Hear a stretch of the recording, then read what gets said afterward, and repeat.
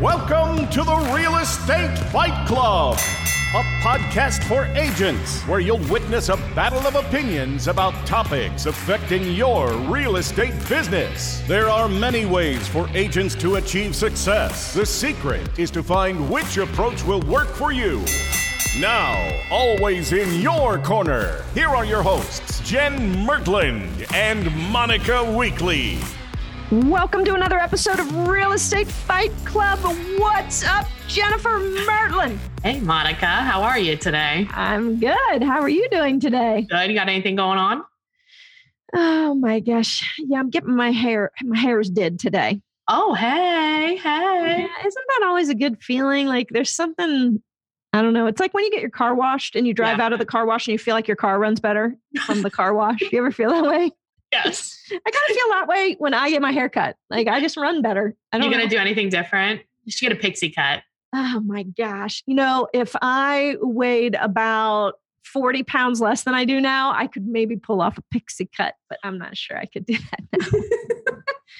That's just my personal belief about myself. That's not a blanket statement about it. We'll do another podcast about that later. Yeah, let's do that anyway. All right, guys. Well, thanks for joining us for another episode of Real Estate Fight Club. We're happy you're here as always. And today, Jen and I are going to duke it out over this question. Should a seller be able to accept an offer and continue to market it, keep it active? Yeah, I think we need to have like a little caveat. We know the rule. Well, another caveat. Monica knows the rule. I half know the rule. I think and it may be different. We must acknowledge this. It may be different state to state, right? Board, whatever. And we know the custom in the United States is Correct. That it goes into a pending status once an offer is accepted.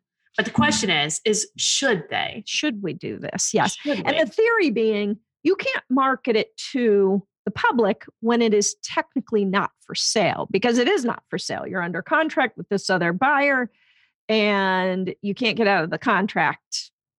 You know what I heard, Monica? What? What I heard was in Canada, that it doesn't go into a pending status until all contingencies are released. Brilliant. There's so many things that the Canadians do well. It's just unbelievable. There's this they do well. Listeners, we love our Canadian listeners. Hey, I like that. Now, I will say, so we can discuss whether, the advantages of not being able to change that rule. I will say that at one point in my career, I think it was maybe 10 years ago, I had a listing and we were having trouble coming to terms. There were some things that needed to happen. This buyer's agent was very knowledgeable, involved with the board, the whole 9 yards, very trusted, like wasn't just a fly-by-night kind of agent. Yeah.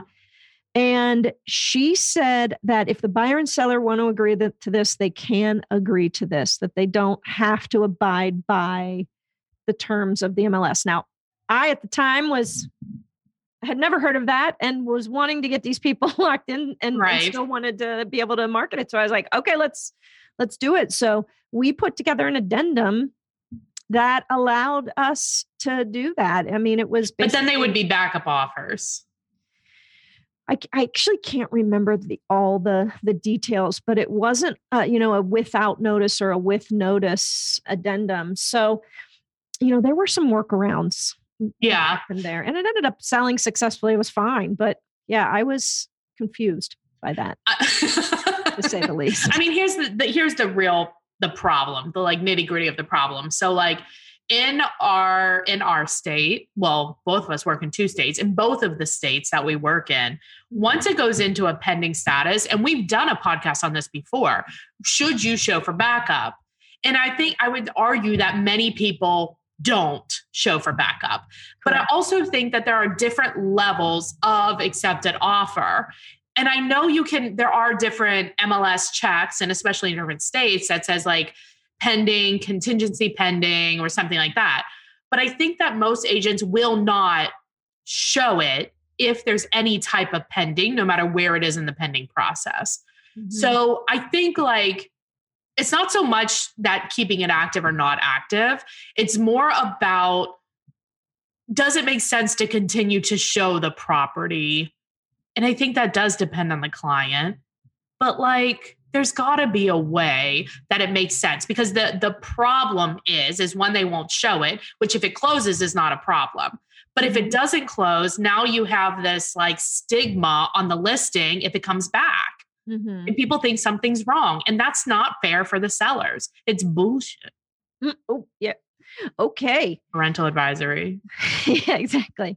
No, I think you're right. It actually is a smart tactic, I think, to talk to your sellers about accepting backup offers and staying open for showings past the pending contract, because you can avoid that on again, off again, the market stigma, like you said.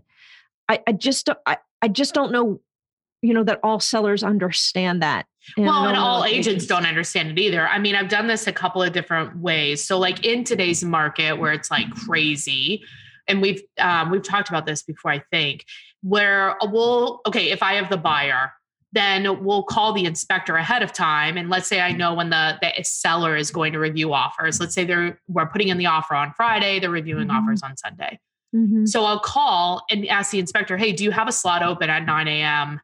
in the morning, or can you, do your inspection sooner? And you can go about it that way. Right. Yes. And if they have an inspection in the morning, then you can call the agent and be like, look, as long as the buyers agree, right? You could be like, look, you can keep it active and we're going to do our inspection. But the problem is, to your point from before, it's like, if they get a better offer, are they then allowed to take it, or are you technically under contract? And I would argue you're under contract. It would be a backup offer.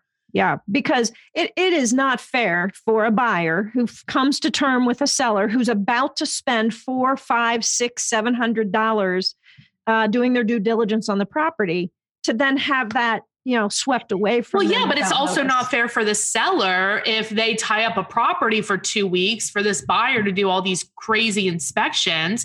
And then for them to then say, well, we don't want it just because. They never have to give a legitimate reason. They just say, we don't want it.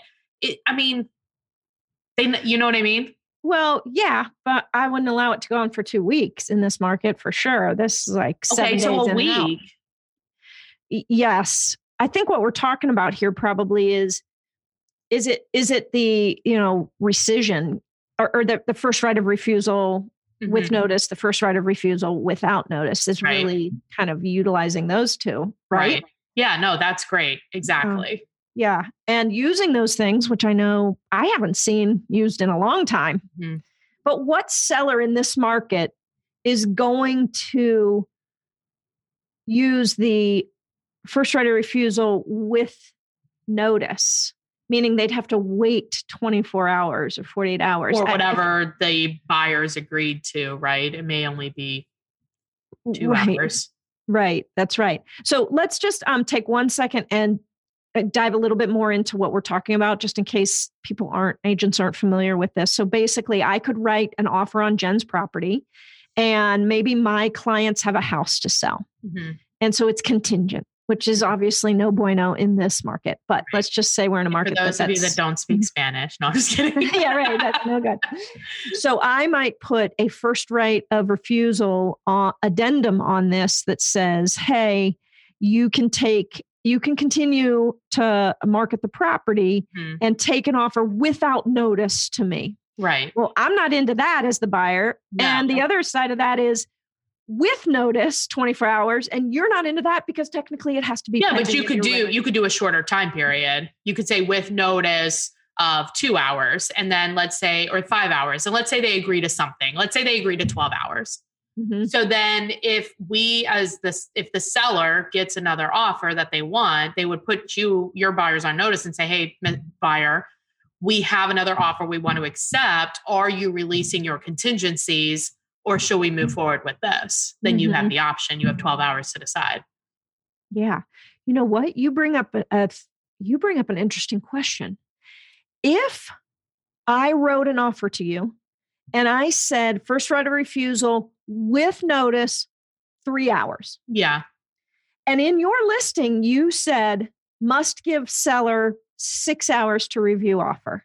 Right. Could you continue to market it? Because in theory, that timing would work in the house. If you're asking me about the MLS rules, I don't know.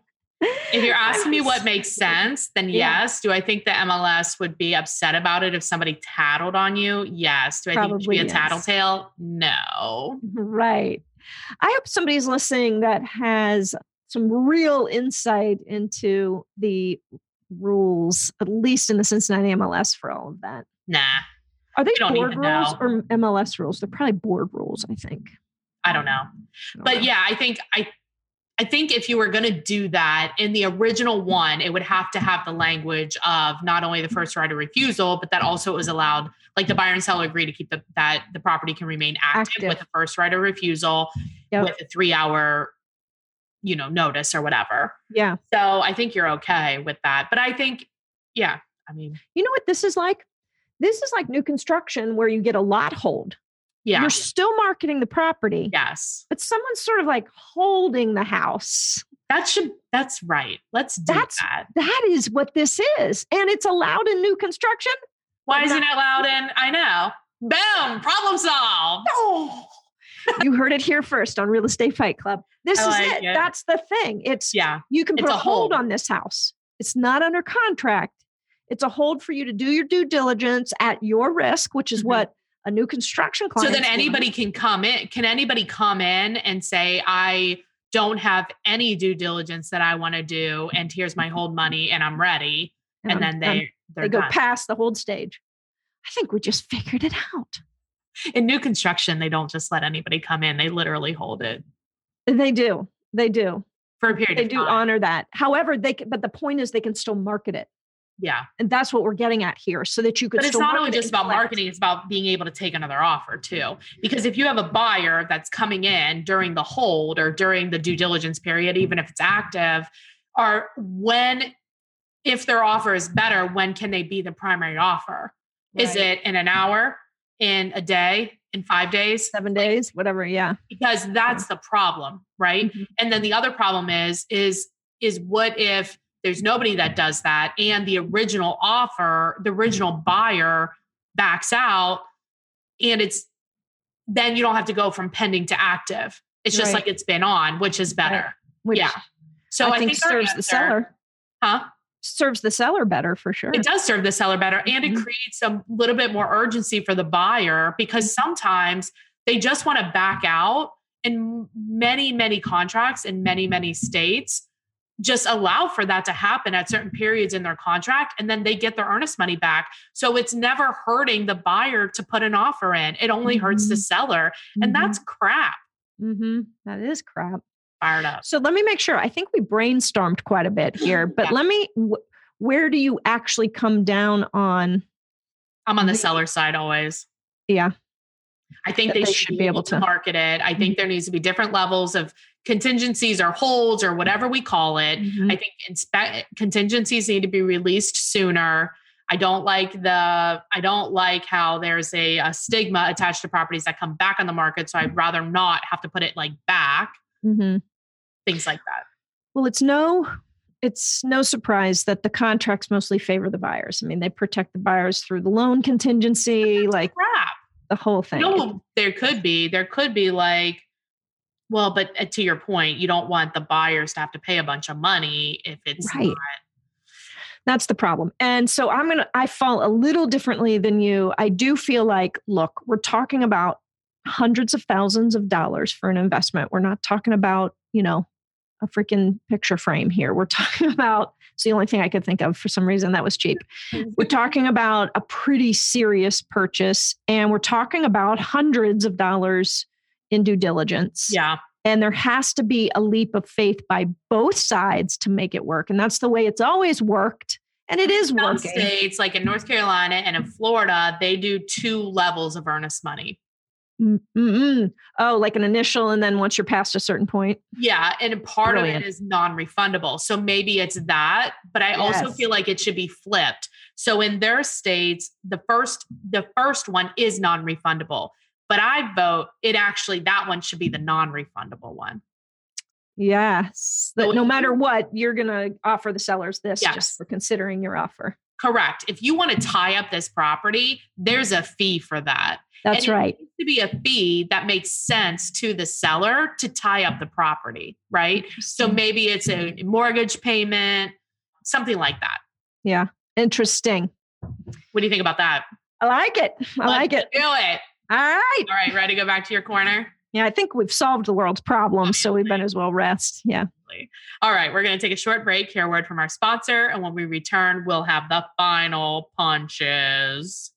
Do you have an entrepreneur mindset? Do you believe in the power of building wealth versus just selling houses? There's a new kind of business model for realtors, and you owe it to yourself to see why top agents and teams are aligning their future with the fastest growing real estate company in the world. eXp Realty, tomorrow's brokerage today. For more information or a private discussion, go to the Real Estate Fight Club Facebook page and send a private message telling us you'd like to learn more about eXp Realty.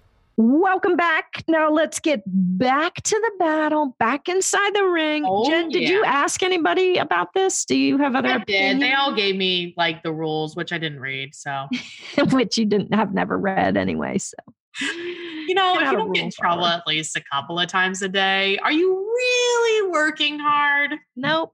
It's sort of like how we got our hands slapped by the National Association of Realtors for the name of our podcast. We like this. We like this. Exactly. All right. So what do you say? Give me your summary on should a seller be able to accept an offer and keep it active? Yes. And I say no. However, I think we can make some changes to make this a lot more fair for a seller and enable them to set themselves up for win in case of a failed contract. And keep the buyers from backing out haphazardly or making offers haphazardly. That, especially in this market, how awesome, how different would it be in these multiple offer situations if you actually had to put some money down that you were going to lose to get into the game? It's like, it's your ante. You've got to put in a certain amount to even get into the game. Right. It's a freaking poker game. Right. Yeah. I think it's that can be difficult in certain price points, but like true, those price points, it would be less, what I mean? Just like it is now. Yeah. Do you think it would reduce the number of offers being? Yeah. Because so many people back out. And they have that mindset. Well, let's just write this and we'll see. And if we're not happy, we'll back out. Like they're trying to win instead of thinking about, should we live here? Yeah. Exactly. All right. I think that's going to have to be the end of today's battle. If you enjoyed this episode, please do us a favor and share it with somebody. And we love you subscribing and liking and all of the things. Write us a review, a nice one, a nice 5-star review, wherever you listen to podcasts. That would be awesome. And of course, if you have questions about the benefits of eXp, certainly text or call 513-400-1691. Thanks, Monica. Thanks, Jen. See you next time. All right. I am here with our tiebreaker, Eric Barth. Hey, Eric, how are you? I am fantastic. That's good. So Eric is with Keller Williams in Northern Kentucky. And Eric, you know how this works. You're an avid listener, right?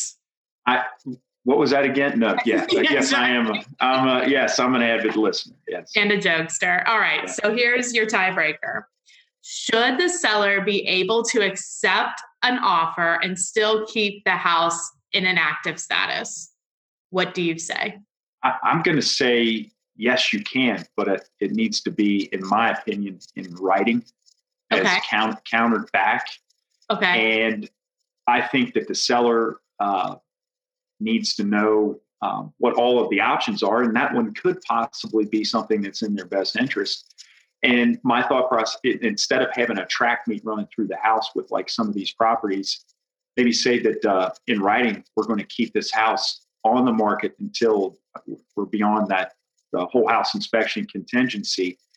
And we're just going to show the property. Let's just say I'm throwing out a time frame here as an example, between noon and 3 for the next 10 days. Is our I like that. So you're saying yes with permission, but then like potentially shortening up the time frame. So What do you think though about, okay, so that happens. You're the buyer's agent. You don't know that it's active. All you do is see that I can only see it from 12 until 3. Well, if I'm the buyer's agent, I'm going to call that listing agent and go, hey, what's going on with this stuff? Yeah. Yeah. What's going on? But there'd be reasons why folks would only have properties open between on a certain time frame. And I mean, but would you still show it? So you make the call. I agree. I think the shortened time period usually solicits a call, right? So you make the call and the listing agent tells you, hey, look, we accepted a contract, but they're agreeing to keep it active until they're through their due diligence. Do you still show it?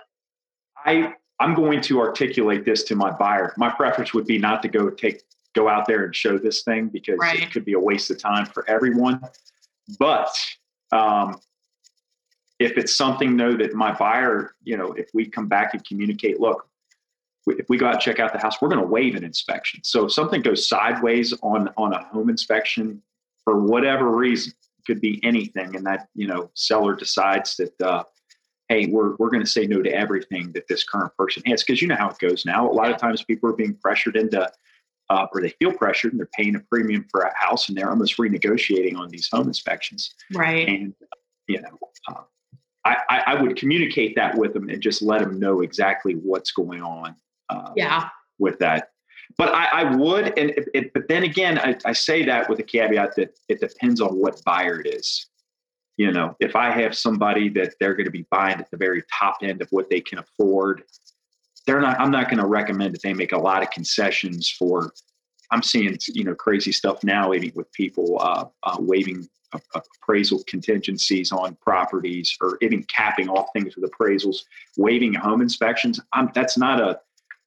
Those are options, but they're not going to be something I recommend to certain people.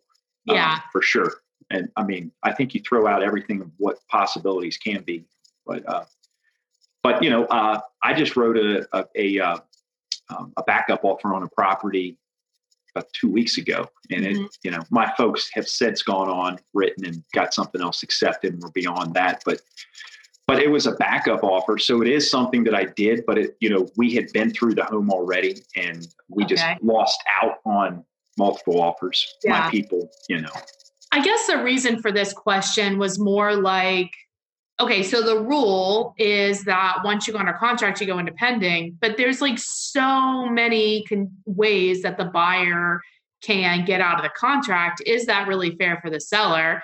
And if they do keep it active, if everybody agrees, is anybody even going to show it?